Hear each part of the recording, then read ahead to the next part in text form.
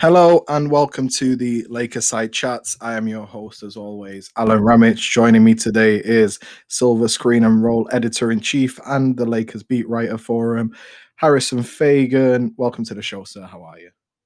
I'm doing well. I appreciate you understanding that I woke up late and kind of forgot that I was doing this after last night's game. And so, we're recording a little later, but I'm doing well. I got my rest. I was able to, I had to sleep in a little bit after staying up late to cover that kind of mess. And yeah, I'm doing all right. A mess last night, I think, was the most apropos thing for that game. It was a mess. It was.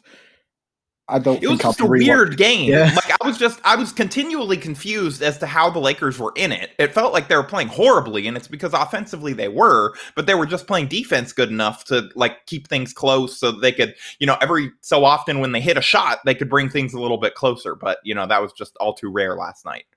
Yeah, and then Alex Caruso misses one shot, and automatically he's the worst player in the history of the Lakers, Well, according to. I also loved, just a way to distill down last night's game for anybody who made the justifiable decision to not watch it and or burn it from their brains. Either, again, totally defensible decision either way, was like the Lakers retook the lead. Like all it took was Wes Matthews hitting 2 threes, and all of a sudden the Lakers had the lead again. Like they just needed someone to hit a three, and that's how good they were playing defensively, was that they were going to be able to climb back into it. But it was just, it was tough sledding for them offensively. And I think it's going to continue to be. I'm sure we'll talk about this today. But for as long as they don't have AD and they don't have Dennis, it's like, there are a lot. It turns out there's a lot of flaws in a team when you're missing two of your top three playmakers. Just two of your top three players, I'd argue. Especially as a championship level team, especially when one of them plays as a top five all world defender player, you can run out of superlatives for AD. Like AD's having an off year and he's averaging 22 and 8. It's like that's his off year. Yeah, no, I would argue for Caruso over Dennis at this, like on balance of the season, just because Dennis had a couple of weeks where he was horrible and like just wasn't really giving them anything. I didn't feel like on either end. I mean, maybe he was a little bit better defensively than I'm giving him credit for, but I think sometimes his defense is just so loud that he gets like outsized credit for it, and you don't see the little mistakes that he makes off of ball. But anybody who wants to put Dennis ahead of AC, I am not going to argue. Certainly after the last two games where we saw how even when he isn't great, he's just an NBA level playmaker that is like, that's just something that Caruso, for, all of his strengths and all the things that we can point out that he gives a team that is stacked like this one, when they're not stacked, you start to see the problems in his game. And I do wonder if he, I'm just thinking about this right now, but, he's a free agent this summer. And I do wonder if this little stretch is going to cost him a lot of money from a team that thought that, all the things that he does are great, and maybe he could give them a little bit more and a little bit more opportunity. I think we're seeing right now that, I think we're seeing the limitations of him as a player. Yeah, definitely. And I was about to touch on that literally as you mentioned it. It popped into my head as well. And I was there like, this like recent like 5-6 game stretch of Horton Tucker and Caruso is going to save the Lakers a lot of money. Yeah, Horton, THT too. Yeah, for sure. It really does seem like teams have gotten the scouting report on him, and he just like he's too young. He hasn't made those adjustments yet. He doesn't have the counters, and it turns out like, it only takes 10 to 15 games for teams to figure out that you literally will not take a layup with your left hand. Like zero chance it's happening. Like 0% chance, yeah. But I was always finding it fascinating that he could finish like everything with his right hand. Like he was contorting his body in such a fashion to finish with his right hand at times. Yeah, he like wasn't even looking at the basket anymore sometimes, just to be able to get it back with his right. Like, and like people like, obviously, like the first segment of the podcast, that I was going to ask you, like, is there like any big takeaways? Is there anything that particularly worries you? But like the biggest thing that worries me is like the only thing that can sort of derail the Lakers season is multiple injuries to their most important players. But then you can argue that about every single team in the NBA, like especially again, that is not a uniquely Lakers problem. If you're missing two of your top three players or two of your top three playmakers, however you want to put it, however you rank Dennis in, kind of this hierarchy, yeah, like it turns out you're not going to be very good. Like teams aren't built to withstand that. Like they're built to, everybody's always like next man up, and the Lakers have taken that mentality mentality. They've talked about it, and I've had people in my mentions like, oh, what about all this vaunted depth? It's like, yeah, that's great as depth. It's less great when they're the featured players, like when you have Wes Matthews and you're asking him to go out and create his own shot sometimes, like you're just not in an ideal situation as an NBA team. Well, precisely, and especially because we're so far off Wes Matthews being a shot creator for himself. It's been like 3 to 4 years since he's been in that role, and Probably longer. yeah, it's probably since he tore his Achilles in Portland. I think that was like the last time he was like just before they brought in CJ McCollum, right? About that time is when he was creating his own shots. So when someone hasn't done it for like 6-7 years, these are the results you get. It's no surprise. No, it's just you can't have that much role displacement. No team can survive that. And then, now they're having to deal with not just like the units with LeBron, like they can do okay. Like we saw last night, it's obviously not going to be offense like it was before, and we saw some drawbacks with that. But it's the units without LeBron, where previously you had Dennis or you had AD as kind of a security blanket to help things out, help things go a little smoother. Now they just have nothing, and they have guys that aren't used to producing in that role. So the one silver lining of this stretch is maybe it does, and it already has. The Lakers are working on some stuff to run without those guys. Maybe they discover some little element that can help them, not for an entire playoff game, not for anything like that, but maybe for a stretch of one playoff game where one guy has a little bit more on ball skill than he had before, knows a little bit more of what he has to do to go get his own on this team than he knew before. And maybe this ends up kind of helping them down the road if it forces one or two guys to just discover a couple little extra elements where they can help this team. But I mean, overall, yeah, this has been rough to watch. I understand why people are upset, and I understand why people are probably as down on this team as they've been in a while. I just think that we can't go too hard on them because it's like you said, no team is going to be able to survive this many injuries and to like their top end guys. And I think that nobody wants to hear this, but we just have to cut them a little slack. Like nobody should be expecting them to win every game right now. It's just not realistic. Well, and then to add even more context to that, the Lakers have played the most games in the NBA, and they've played the most back-to-backs in the NBA, coming off a 70-day off season. Like that's even more slack that should be cut towards the Lakers. Like, is it just me for thinking like, hey, that's really unfair? Like, the 4 teams they should have protected were the Lakers, the Heat, the Nuggets, and the Celtics. Those are the 4 teams that they should have protected. However, they've gone the other way and just decided, yeah, who cares, guys, about your 70-day off season? Who cares? Like, you guys are strong. You can play through it. Yeah. And yeah, I mean, it's just, this is where them having no games delayed due to health and safety protocols, like not even from another team or anything like that, like they're one of the few teams left that hasn't had that, is almost costing them again. Because like not only did they have the short off season, like you said, but they haven't even gotten one of these built-in little breaks where a team can maybe get an extra practice or two in if they aren't the team that's in violation of the health and safety protocols, or at the very least catch their wind. They just haven't had that. And look, I'm not going to complain. I'm glad that they've not had any, the less health and safety protocol delays for teams, the better. But it is context to this that we can't ignore. I actually wasn't even aware of that back-to-back stat. That's crazy, especially coming off of the offseason they had. Like that was the worst thing for me. Like just researching into it is like all sports science points to, and I'm sure Dr. Raj Brar will also attest to this. Like you should be protecting these teams like Golden State, like the Hawks, like Cleveland. The teams that have rested for like 9 months, they should be playing the most back-to-backs, whereas in the first half of the season, you should cut these other teams a little bit more slack, but the NBA has decided to go the other way. They've had a lot of questionable decisions in the past 2 to 3 months, I'll say, but hey, such is life, I guess. You can't complain too much. No, I mean, there's nothing we could do about it. But yeah, I mean, I have my own thoughts on stuff that they've done and decisions they've made.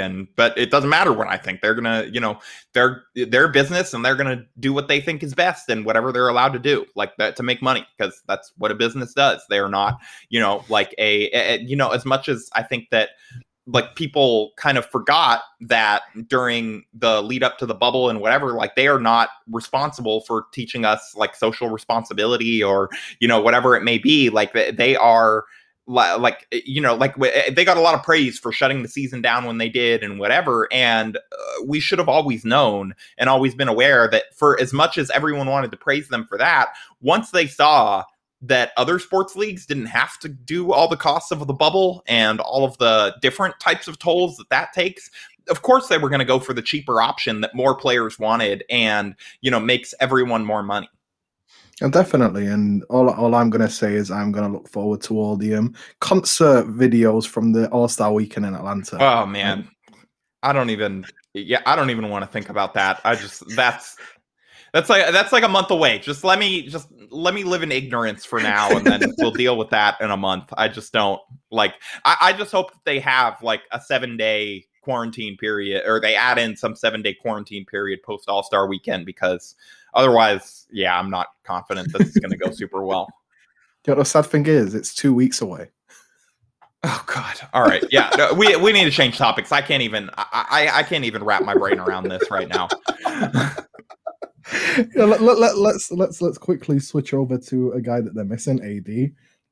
What do you make of his injury? Because, obviously he had the whole tendinosis thing with his right Achilles. That wasn't really his Achilles, according to AD, but he just forgot what it was called, so he didn't really explain it well enough. And then it flared up against Denver, and now the timeline looks to be around a month. I'd say it's about a month or so. And what do you make of it? Are you particularly worried about the injury? Have you heard anything from the players to indicate that they're worried about it or anything like that? Yeah, so I am not super, I'm trying not to play something that I'm not, because like you mentioned, I am not a doctor, I am not Dr. Brar. And so I kind of cede to his expertise and cede to what other medical people are saying about this injury. And he actually theorized that it's a different condition that's not actually like tendinosis, but falls under that umbrella.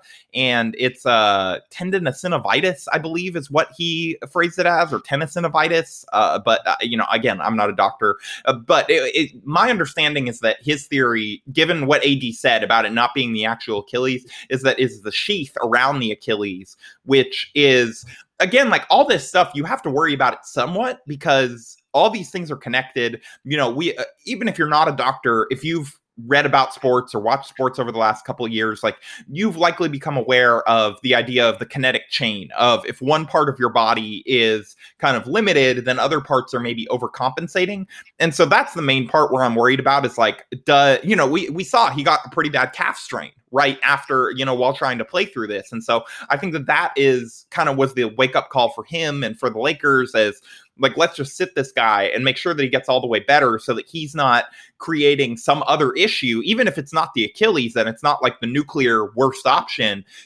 If you're dealing with a really bad calf strain at the wrong time, that can keep you out of a playoff series or keep you out of a couple games of a playoff series. So I don't blame them for playing it cautious. He's too important. And even if they lose some games in the interim, I just don't think it matters. I don't think that seeding matters a whole lot this season. I never have felt that way. Even if teams are letting in limited capacity crowds, I'm not worried about the Lakers' ability to win on the road, especially when, if you look at if you look at Denver, and like how their crowd has a bunch of Lakers fans every single time that the Nuggets play there. Or if you look at the Clippers, like you really think that if LA is letting in fans, that's not going to be at least 50% Lakers fans in the building for that,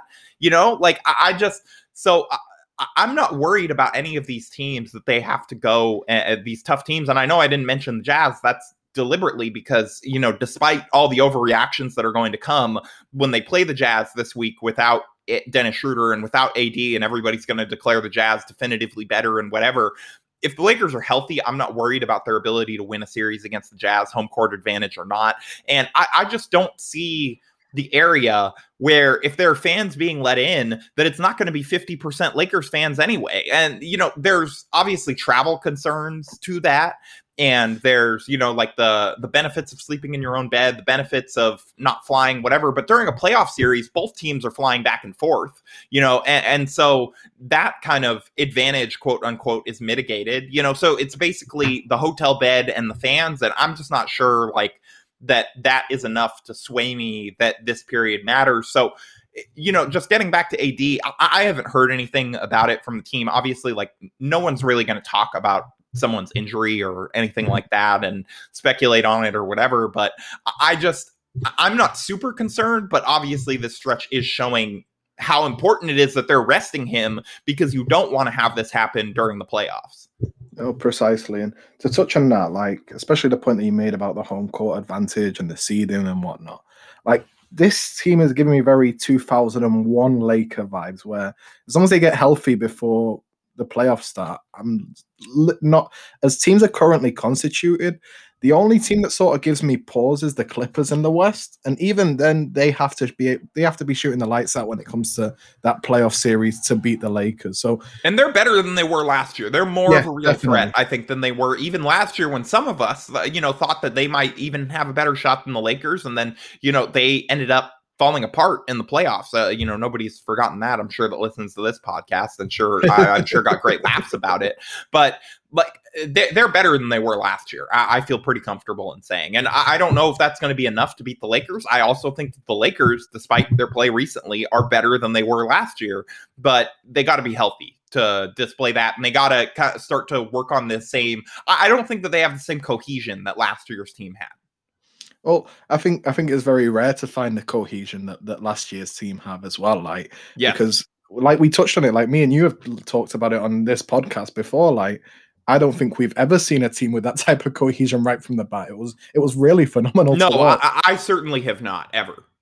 Like, it was really, like, it was a joy to watch, and and then seeing, like, I like the one player, I'm not really like concerned about any of the players that left. Like, we've seen Rondo in Atlanta not be great. Like, what we all expected, really. That's Rondo, but people just, and Sixers fans are ready to run Danny Green and Dwight Howard out of town. So, like, I know that Sixers fans, and they're like the angriest basketball fan base in the world. But like, it's not like for everybody saying like, oh, I can't believe we lost Dwight. Like, watch Dwight play with the Sixers. Like, the Sixers have not been happy with what Dwight is giving them. And I know he's been dealing with like some family stuff and whatever, but it's just like, the point is that these guys did not, like, they are not the version of themselves that they were with the Lakers last year. And like you're telling me now all of a sudden you're pining for JaVale McGee when you were ready to run him out of town for the entire regular season last year. Like, I just don't see why everyone is so upset or what they expected from a weird season like this. Again, like, I don't want to talk down to people. I know that there are legitimate arguments to be made that the Lakers are maybe a little bit softer around the rim than they were last year. But I just think that, the thing that I keep going back to is when it matters, the Lakers will be playing AD at center. And if he's not healthy enough to do that, then they're screwed anyway. And so, they just have to kind of take their lumps right now, try and get what they can out of the regular season, and hope that he is healthy for the postseason. Again, I think that he's going to be back before the postseason, but I think that they need to make sure that he's given as much time as he needs to get to as close to 100% as possible, and they need to try and keep him that way for the playoffs. No, definitely, and I 100% agree with you there on everything. The only one I would love to have had, just because I think his role, what he'd do with the Lakers is better than what he'd do in Philly, is Dwight.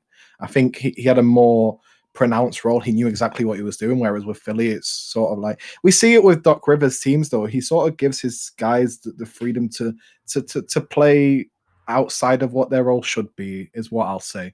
And you're seeing that Dwight Howard should not be getting post-ups in the post, like, 5 to 6 times in the year of 2021. It should just not happen, but hey, it happens. And hey, we figured out why he left the Lakers to go to the Sixers in that case. Like, 2013 vibes all over. He's like, all right, I did the whole role player thing for a year. It's time to show you guys that Dwight Howard is still an animal in the post.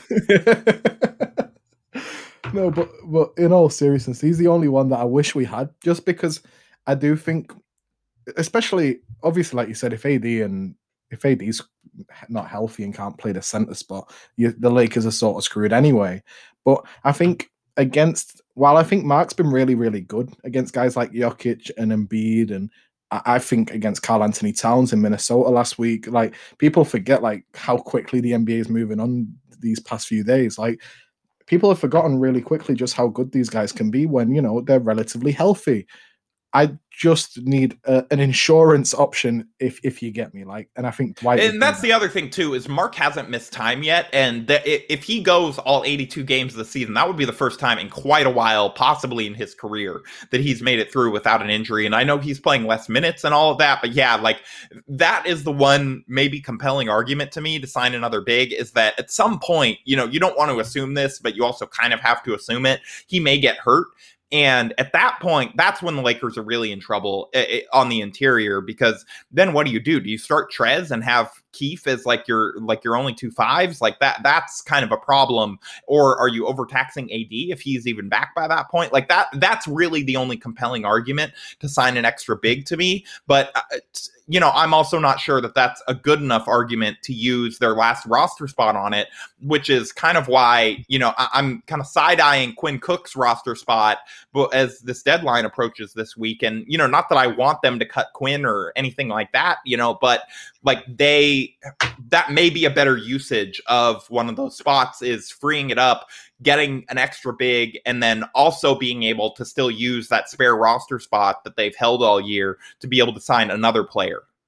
And there is ways to circumvent it. Like you said, Quinn Cook's contract is guaranteed on the 24th of Feb, I think, is the deadline. Yes, the 24th. The 24th of February is a big date for the Lakers, because it's both the date that Quinn's contract becomes guaranteed, and it's also the date that they can finally use that final roster spot, because the prorated veterans minimum is finally low enough that it still fits into the room that they are under the hard cap. And so if they were to cut Quinn, let's say on the 23rd, then they'd have 2 roster spots on that day instead of just 1.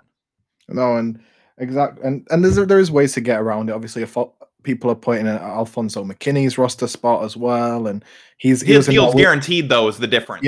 Yeah, and there was that weird quirk, wasn't there, in his contract where I think they would have waived him if it was just like a regular like stretch of 3 years, but it was like a 7-year stretch when.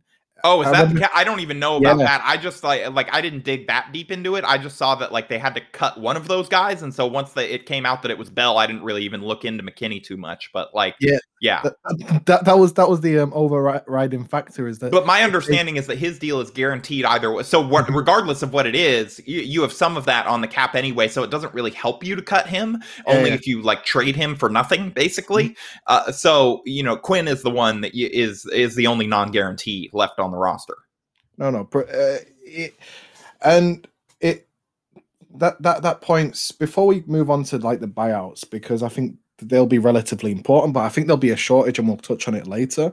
I just want to touch on LeBron first, because I'm pretty guilty of not giving LeBron his flowers on this big, just because like it's sort of expected, LeBron being this like superhuman best player in my opinion of all time, and we don't really appreciate just how good the guy is. Like even in an off game last night, he still had like 21, 9 and 9 or something. It's a ridiculous stat line like for everyone else, but for LeBron it's a bad game, which I think just like categorizes just how good the guy is. What do you make of LeBron? Because like I expected him to before AD got injured, obviously. I was expecting him to sort of be the slow starter this year just because of the age, him timing himself a little bit, you know, before the All-Star break and whatnot. Well, when we thought there was an All-Star break. Yeah. I promise I'll stop like giving little digs to the NBA at one point.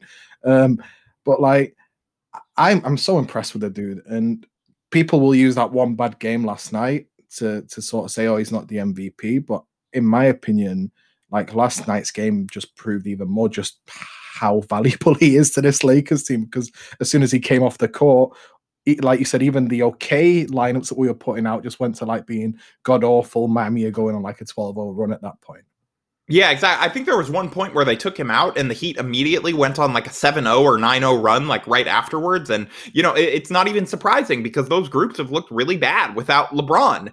And, you know, for me, the thing that I just keep thinking about is like, I think the thing that we all missed going into the season when thinking that he would take it slow, like you said, was that number one, LeBron is not human. And number two, it's that I think that he saw the window was open for him to go after an MVP and really chase it because no one was going to vote for Giannis again. There's no clear presumptive early season front runner or anything like that. I think a lot of people wanted to put that on Luka, but we've seen how bad this Mavs thing has gone, and there's no chance he's going to win it, unless they go on some ridiculous run in the second half of the season.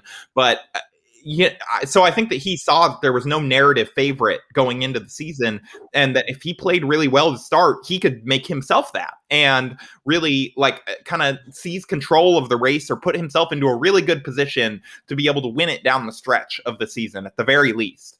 And he's done that, and so I think that honestly, for him, only having the 2 months off for someone of his age, not that it's an advantage, because obviously there's, wear and tear and extra stuff that comes with it, but just from a rhythm perspective, he's probably less out of rhythm than he would have been otherwise. Again, there are still other concerns with that. I don't think it was a good thing that he only had 2 months off, but just for his play to start the year, I do think maybe it was because he hadn't all the way ramped down from the season yet by the time that the next one was starting.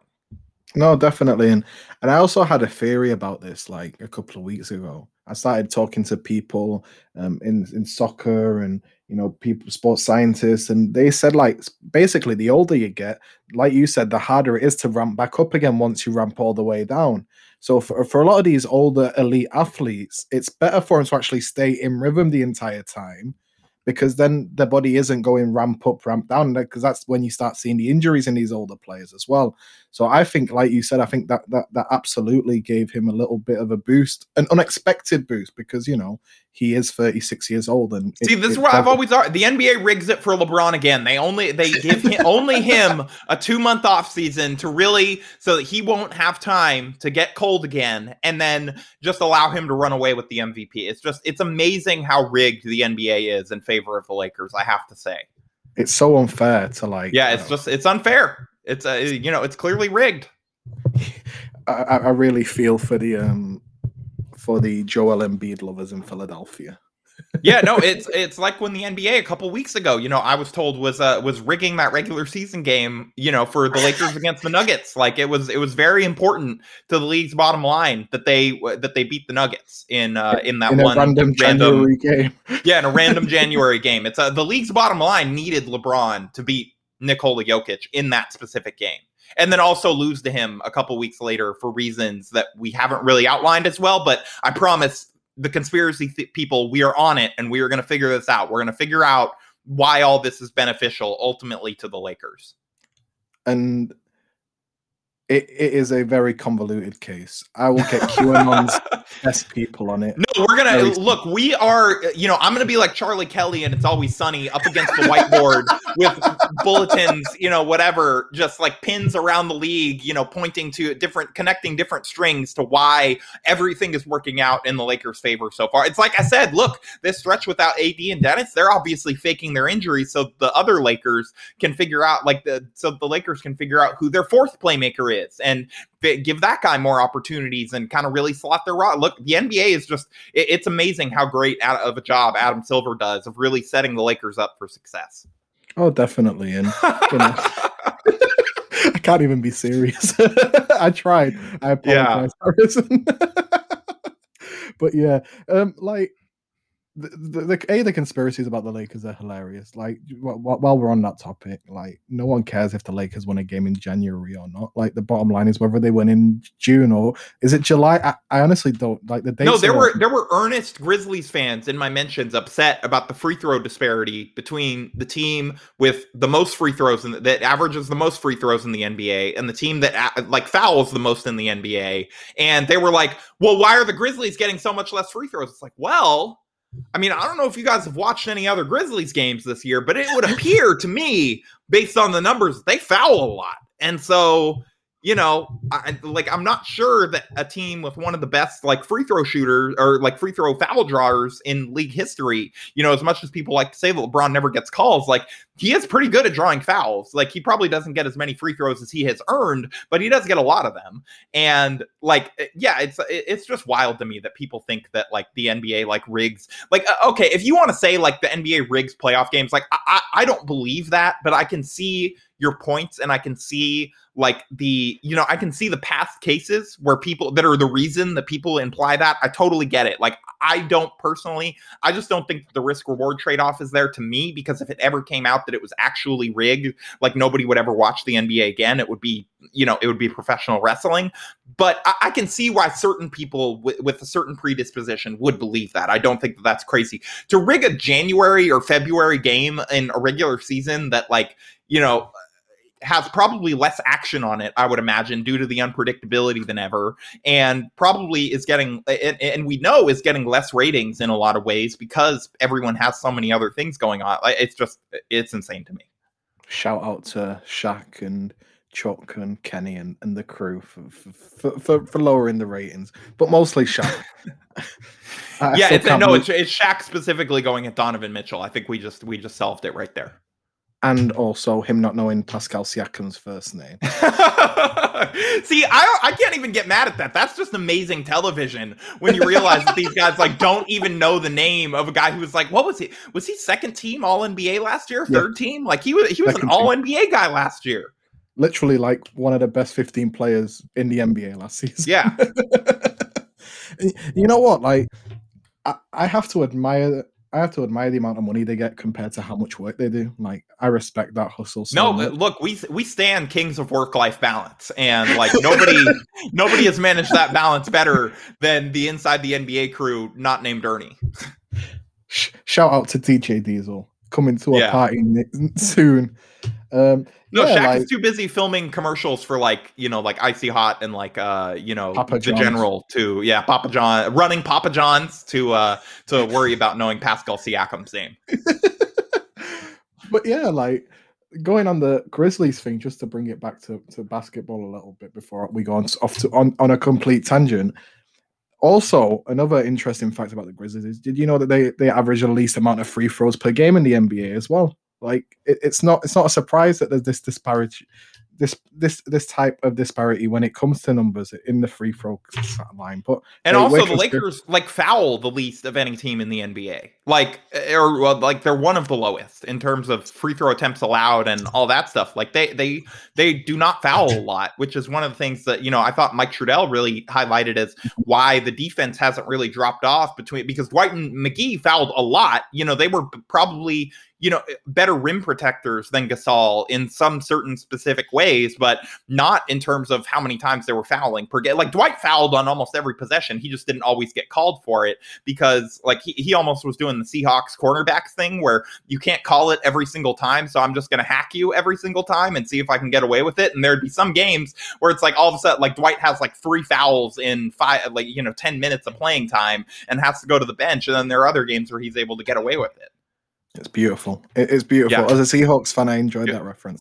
No, it's hilarious to watch. But yeah, like just to round it off on LeBron before we move on to our final topic. I apologize for that tangent. No, that was I enjoyed where it. I intended to go. It was great. I really enjoyed that. I'm sure the listeners will as well. With LeBron, my prediction is that he does win the MVP. I like you said, I think the narrative's built that way, and we're sort of seeing like a pre-All-Star break lull, I'd say, with LeBron, where he's not really trying as hard as he did in the first, let's say, like 15 games or so, which is totally like fair. Like, I respect it, especially when you realize that he thought he'd have a break from the 5th to the 10th of March that just isn't happening anymore. Shout out to the NBA again. Great job, guys. Yeah. I expect him after the All-Star break to pick right back up where he was at the beginning of the year. And I think he runs away with it at some point because I also think like to some degree, he can't expend too much energy now. Again, I say this after he played 37 minutes last night and did look tired. I do think that he's also wearing down a little bit and that's the other part of the, as much as you can keep your rhythm without that ramp down, like there are going to be other consequences to that. And I think the fatigue of one of them, and now he's really, really having to carry the team. I thought that we started to see some of the first signs of fatigue from that last night. You mentioned that he only had 21 points, but it came on like 19 shots, I believe. And I think that, again, some of that is more defensive attention can be sent his way without those guys out there. But again, that's going to continue to wear you down. But he played 37 minutes. And I do think they need to figure out a way to kind of, if not get the total like way down, at least they need to at least drop like 3 minutes off of there, 3 or 4 minutes, and just concede that if they're going to lose these games in, the 16 minutes that LeBron doesn't play, then that's just what it's going to be. And you can't overtax him chasing chasing upset wins in February that don't really matter, just to kind of bolster his MVP case and worry about seeding that probably doesn't matter and all that stuff. And I think they get that. Like Frank Vogel made an interesting point last night that I hadn't really considered, but he said that to them, the totals for LeBron are less important than just making sure that he's not playing too long at once. And so, I think that, I think it's an interesting point because, right, like if you're expecting an injury to happen, that's when you'd be expecting it to happen, right? Is in the 9th minute of a 9-minute shift or something versus, as long as they're getting him in there for burst, then maybe that is that matters less. Again, I'm not a doctor, but that makes sense to me. And so I think that that's something to keep an eye on, is them monitoring how long he's in the game all at once. But still, I think that he is also tiring out I don't think that this is just him intentionally resting, even though I think there is a degree of, okay, I can't take everything on my shoulders right now because we may not win anyway. And it's just, it's tougher sledding with all of this extra defensive attention. And it's not going to be for much longer either, because obviously Dennis Schroeder keeps on testing negative, according to Adrian Wojnarowski, which is a good thing. Like, I'm glad that he's fine. Also the contact tracing. We could have a whole podcast dedicated to just how messed up the whole contact. But again, great job, NBA. You're doing a fantastic. You're doing it. Way to go, guys. But yeah, it's another 2 games where he has to carry the entire load. And if you lose to the Wizards and Jazz in February, will people really remember it that much in May time? I doubt it, personally. I think we're going to see all out LeBron against that Wizards defense. I think he knows. I think he knows an opportunity for a 40-point triple-double to bolster his MVP case when he sees one. So I would be very surprised if he doesn't go all out against the Wizards there. Well, yeah, yeah, it's the Wizards. Shout out to Ben Mahich, who covers the Wizards. He does a great job. Sorry that you have to cover the Wizards, Ben. But yeah, moving on to the last part. Obviously, there's been a lot of news sort of in the past week, which there never really was in previous seasons in February time, where we're talking about people having buyouts and stuff. Obviously DeMarcus Cousins was a big one yesterday. A few days before that, we obviously had the Blake Griffin not being shut down for either a trade, which is I highly doubt. I can't decide what I feel like is more insanely unlikely, a trade or a buyout. I don't understand what they see that we don't see in terms of it, because that deal has to be untradeable. I know that we say that there are no untradeable contracts in the NBA anymore, but I just don't see, for as much as people, kind of gave flack to the Wizards for dealing for Westbrook and whatever, he's still, he's still a 20-10 guy. You know what I mean? Even if it's inefficient, even if it's whatever, Blake is just not even close to that. And he's owed almost $40 million next year. I don't see how you trade it. And then from his perspective, how much money are you willing to give up? I don't know. It's just crazy to me. Well, like you said, at least like we said about Siakam being all second team last year, Westbrook was all third team last year. So there was a legitimate argument. Yeah, he was horrible in the playoffs, and he hasn't been great to start this year. But the Wizards are winning now, and he is, he's better than Blake at the very least. Which is fair enough, and I've never seen early buyout rumors like this, obviously.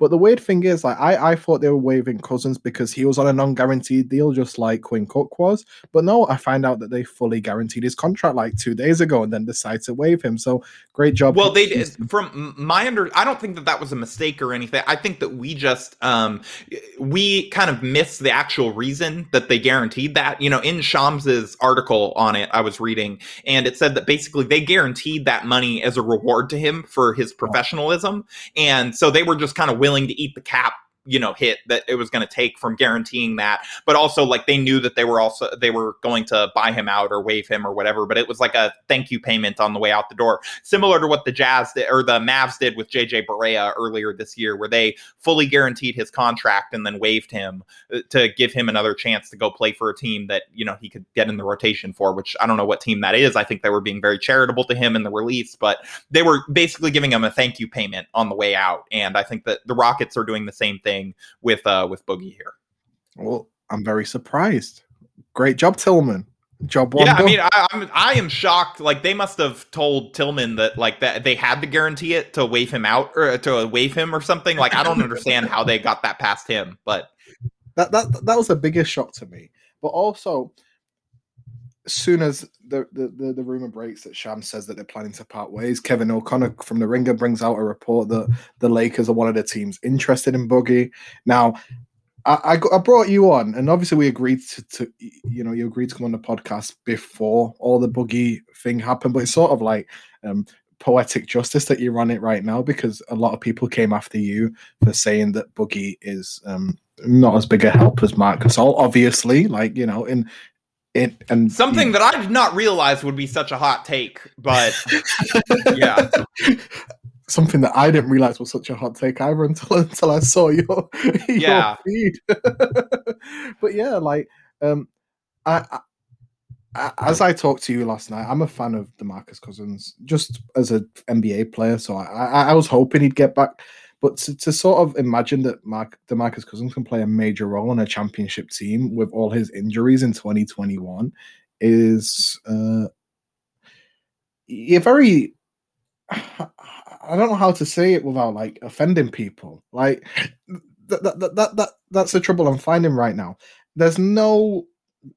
The way I see it is, if they bring in DeMarcus Cousins, it's because of his relationship with AD and LeBron, which I could absolutely see happening, and it's a regular season innings eater. Like that those are the only two reasons why I could see it happening. Yeah, really, the only argument for it is it's a maybe upside move that you already know fits in the locker room, has the relationships that you mentioned, and I think that they'd have to get the assurance from him that he was fine not playing, even if healthy, if they have better options. Because again, I know that everybody wants to say like, oh, there's no way he could be worse than Marc Gasol. Like, congratulations on only watching Boogie's good games this year, first of all. And like, second of all, this man is shooting 37.6% from the field as a back to the basket center. I know that he's like been a little bit more away from the basket, a little more willing to be a floor spacer this year than previous seasons and stuff like that. But it says something that he's embraced the lesser role, theoretically is less of a featured player, and is still shooting horribly from the field.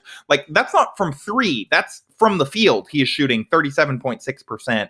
He has and it's not just like, oh, like he's shooting further away from the basket. Per B-ball index, he has the third worst finishing at the rim rating in the entire league. As a 7-footer, he is the third worst player in the league in finishing at the rim this season. Like that, he's not what you think he is offensively. And, he's not, he's horrible defensively. Like, everybody's saying like, oh, they're okay, fine, but there's no way he can be worse than Gasol, which is the super clever thing that everybody has taken to calling Marc Gasol. And it's like, okay, so not only can he 100% be worse than Marc Gasol, and that's not that they're, first of all, I have news. If you think that they're signing him to play over Marc Gasol, I have like a bridge in the Bay Area to sell you. But like, he is not only worse than Gasol, he's worse in every single interior defense stat that they track at B-ball index, including blocks per 100 possessions, the percentage of shots taken at the rim when he's on the court that he contests, blocks per shot contest, defensive field goal percentage at the rim plus minus. So like, the defensive field goal percentage at the rim when he's in the game versus when he's not, and as well as deterring shots from being taken at the rim. He also has a worse defensive overall impact than Gasol per B-ball index's LeBron stat, and he is so he's worse than their finishing at the rim stat. And he's been in foul trouble more often than 98% of NBA players this year, which is one of the few like really, really good things about the Lakers interior defense has been they don't foul. And so all of a sudden you're going to add this guy who is in foul trouble more often than 98% of the league. To me, I don't see how this works at all. And other than being, like you said, an innings eater, whatever, like I understand that he's a big name. I understand that there's a segment of NBA fans that's like, oh, like I want to see Boogie contribute to a title contender, whatever. Like I am not among that subsect of fans.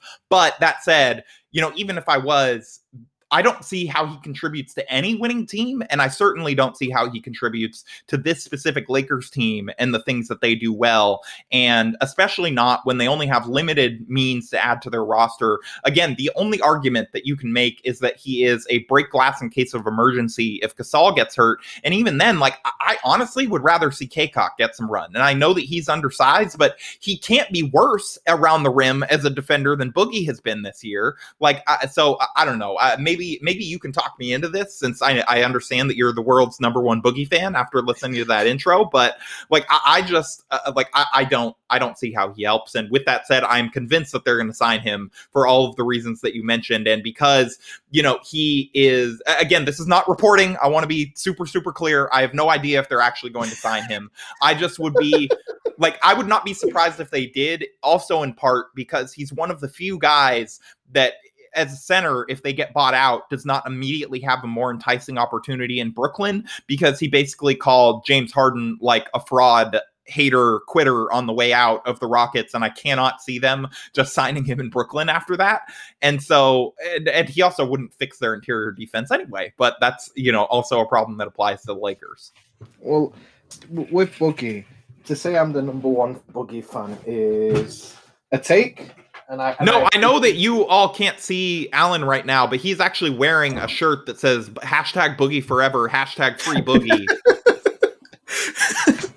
Yeah, I wish. I'm close to that level. And then he has his Kings jersey framed on the wall behind him, next to the Pelicans jersey, obviously. Yeah, next to the Pelicans jersey and next to the Warriors jersey. No Laker jersey in sight, though. Yeah. No, but on DeMarcus Cousins, it's one of those things, like you said, I'm convinced it's going to happen. So I've started to look at the instead of looking at the negative side, I've tried to like take whatever positives I can sort of like just, there's not many. Like there really isn't. Would I rather have had like a Dwayne Dedman look on a 10-day contract? Yeah, sure. Like there's got to be something. Everybody keeps bringing up Dedman. There's got to be something wrong, or that he's done that we just aren't aware of, or that he was doing. Not even like, I'm not even saying necessarily criminal. Like I'm just saying, like in terms of his fit with his last team, just that no one has signed him yet, and he has like at least decent metrics and is like a decent prospect. According to, like, there has to be something that the NBA circle is aware of with him that we are not. Whether it be an injury, whether it be, like the way he conducted himself with his team, or like didn't want to fit into, like didn't want to sacrifice, thinks he's better than he is. Again, like I'm not trying to like tar and feather the guy or anything. Like I don't know what that is, but just the fact that no NBA team has signed him leads, that my antennas go up a little bit, and I'm like, if he's this good as people keep telling me that he is, not that anyone's saying he's an all-star or anything, but just that he's a guy that should be on a roster, there has to be something that we don't know.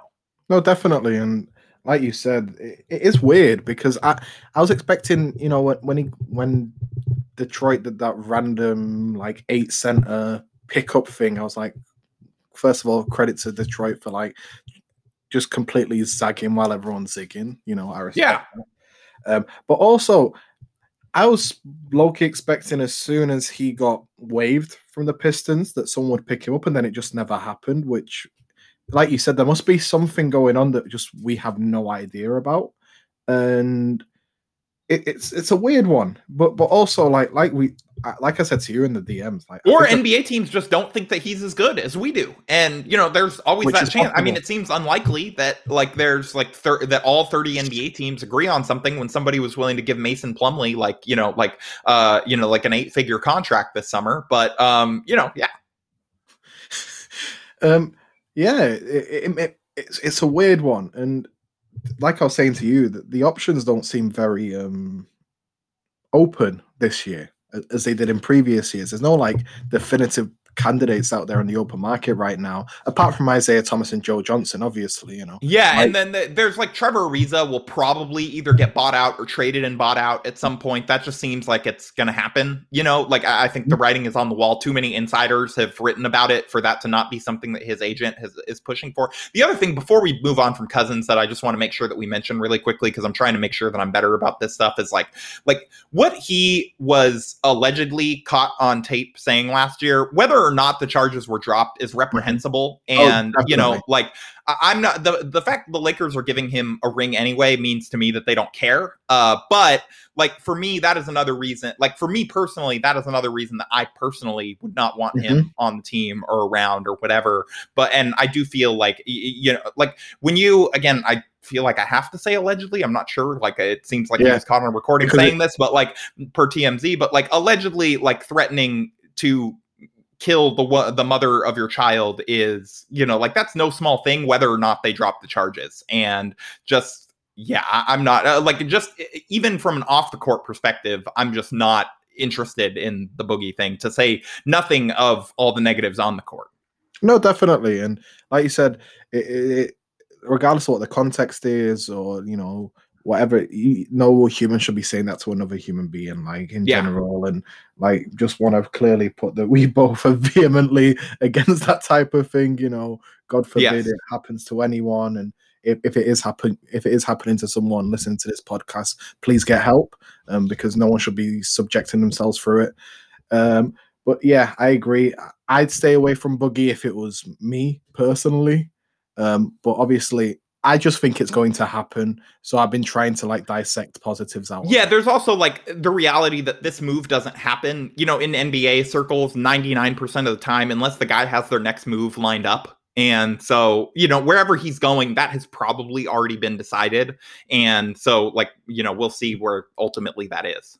Well, like just to add an NFL example, like Damon Harrison was with the Seahawks, and all of a sudden he asked for a release, saying he doesn't want to play this year, and then 2 days later he signs with the Packers. Like these guys know what they're doing. They ask for their release to go somewhere else that they know they're going to get more play time, or at least a better chance of winning a title, and that didn't work out well for Damon Harrison. Sucks to be you, but yeah, that's my Seahawks fandom coming out there. Is there anyone before we wrap things up? Is there anyone on the buyout radar? I know Ariza's like the main guy that everyone talks about as being like a buyout candidate, but I also think like the legend of Aaron Mintz will come back to haunt the Lakers once again. Well, it's just the thing is like, for as much as like the Aaron Mintz thing, like I think that there are mitigating factors here that don't exist in other places, where like Ariza was a Laker before, and he also was a Pelinka client before, and Mintz ultimately does not get to decide where he plays. Ariza does. And so, yeah. Definitely, and Ariza has made no secrets about just how much he loved being in LA, and he has posted him in a Laker jersey far too often for someone who is in the NBA, not named Jason Tatum. Shout out Jason Tatum. Yeah. I no, what's great about Ariza, we don't even have to make a jersey swap. Like it's already ready. We just have to like Photoshop his hair a little grayer or something like that. Like just add more wrinkles on the forehead. Yeah, exactly. Like just But in all seriousness, outside of Ariza, like I'm because of the whole playing tournament thing, like I mentioned to you. Yeah, I'm really struggling to see like usually guys on like a team that's like 10th, you'd be able to say this guy would get bought out at this point, but now you just can't. Unless they're like almost every team is convinced that they can make a run to at least the 10th seed. Exactly. So with that, I wouldn't care about that if I was a GM and my team was horrible. I'd just like tank and get Cade Cunningham at number 1. But hey ho, we all run teams differently. That's why I run a podcast from England and they're running NBA teams together. But yeah, the whole 7 to 10 playing tournament thing, I think, has sort of like killed the buyout market unless it's been like pre-agreed or they're on a horrible team like a Detroit or a Minnesota. Shout out to Minnesota for being horrible with 2 All-Stars. I don't know how you managed it, but we are there. Also, nepotism is a very powerful thing, and that's all I'll mention on the Minnesota Timberwolves. Moving swiftly on, do you think that there will be anyone that I can't think of that will get bought out? No, no one's coming to mind, and so that's also maybe the other reason that the Lakers look at Cousins is like, do they think like what have they heard in terms of their intel gathering of who's maybe going to get bought out, who's pursuing a buyout quietly, who has been told by their team that if they're not at X seed by this date that they'll work on a buyout with them and give them another opportunity. Like the Lakers know more about this stuff than we do, and so if they sign Cousins, like there's probably reason to believe that they did not hear that anyone better was possibly going to get bought out because they would be aware of this more so than we are. But yeah, like that's the other thing is it's just hard to predict who is going to become like on the market. And the Lakers also, like there was the Woj reported yesterday that they're interested in PJ Tucker. It's also just like, depending on what the Rockets want, it's hard to construct a deal there with the pieces that the Lakers have. And like, not even just there, just in general, it's hard to figure out who could you trade Kuzma for? Like, would you be willing to give up Kuzma and THT for, not for Tucker, obviously, but like, is there a player that you would be willing to give those guys up for that you feel like could help you have a better chance to win a title this season? And these are all the calculations that they're having to go through is what's the advantage of taking that approach? Who's available via that, and that they can actually construct a trade for that works under the salary cap, which is tough. And then who is going to get bought out? And I just think that like this year, that whole thing is far more unpredictable than it is normally because of the play-in tournament, because of the weird circumstances of the season. A team is unfortunately like a coronavirus outbreak away from falling out of the playoff picture and then, maybe being more in the market to buy guys out than they would have otherwise. And there's just so many things that are so hard to predict this year that I don't really feel like I feel like I have a worse beat on that than I have in any other year that I've covered the team. No, definitely. And I feel like even guys like Woj who and Shams who seemingly know everything, especially when it comes to like player transactions, you can tell that they're sort of having a hard beat of it as well. Like no one has any idea what's going on right now when it comes to the whole buyout market. And like you said, like PJ Tucker, the only way I can see him like realistically being a Laker is if he somehow gets bought out by Houston. But then again, I don't see him getting bought out by Houston. I think he can at least get him like 2 second-round picks or something. Yeah, they're not going to buy him out. I don't. He's too expensive for them to buy out. Like he's like $8 million, and like they can get something for him. Yeah. And especially if they're not asking for picks and they want a player, which is what Woj said, they can get a player for PJ Tucker. I don't know who that player is, but if he's just unhappy and wants to go somewhere else that maybe will extend him down the line because he was unhappy with Houston for not extending him, like they'll be able to get something for him. I don't know how good of a player or whatever, but yeah, from a Lakers perspective, I was looking at this yesterday, and it's just tough to find a player on this roster that you think that you never know, but that you think that they would be interested in, that you can also construct a trade around other than Kuzma. And then every single Lakers fan got mad at me for saying, why would you give up Kuzma? This guy's washed, And it's like, look, I'm not necessarily arguing that they like desperately need to trade Kuzma for PJ Tucker or anything, but if that is somebody that they're interested in, that's probably the one piece that makes sense from their perspective that you can actually construct a trade around. The other guy who the Rockets could conceivably want would be THT, but with him, you're having to throw so many guys into the deal to make the salaries work that it just seems unrealistic for a team to do midseason that's competing for a title. And so that's why I don't think it will be THT more so than any other reason beyond like obviously they like him and all of that stuff and whatever, but even outside of that, it's just hard for me to see it logistically where they could make it work. No, definitely. Yeah. But there's always 3-team trades, and maybe there's some scenario that I'm not considering that might actually be able to construct a deal that gets him on the Lakers where where this other team gets some other Laker that they feel like could help them or whatever. But I don't know. I'm not like, that is not my strong suit as an NBA writer. But yeah, it's tough to predict this year. And that's the biggest takeaway. Because everything's sort of so condensed down, like the trade deadline's in a month, so obviously the buyouts will start happening as soon as the trade deadline is done.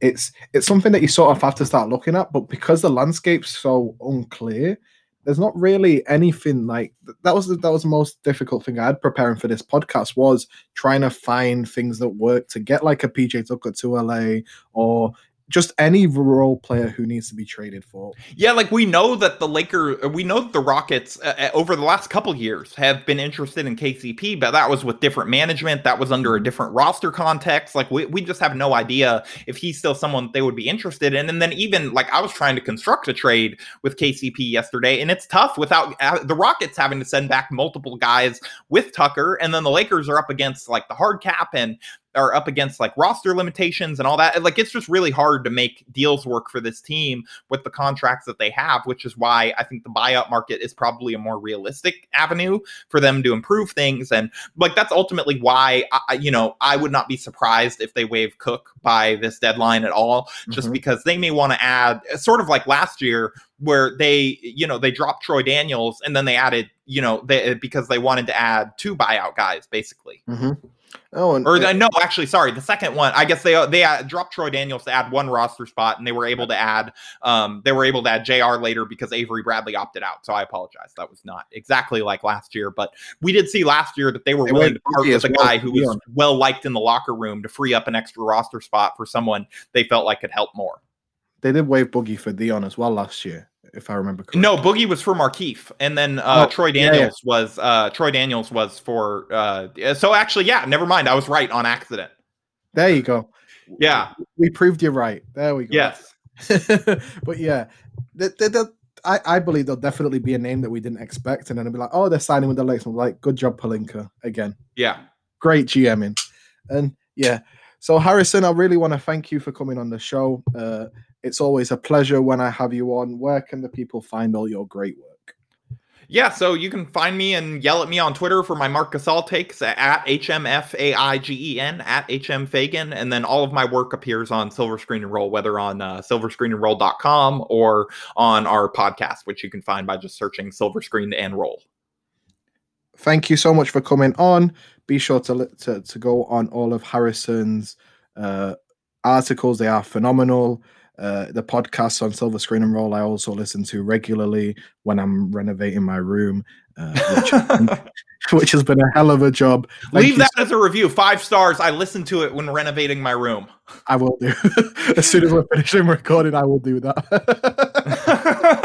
As long as you read it out on the show.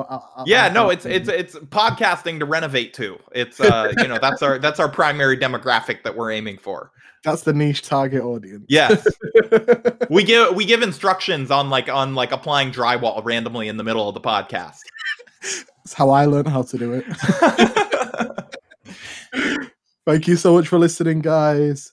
Be sure to take care of yourselves. We are still in a pandemic. Take care.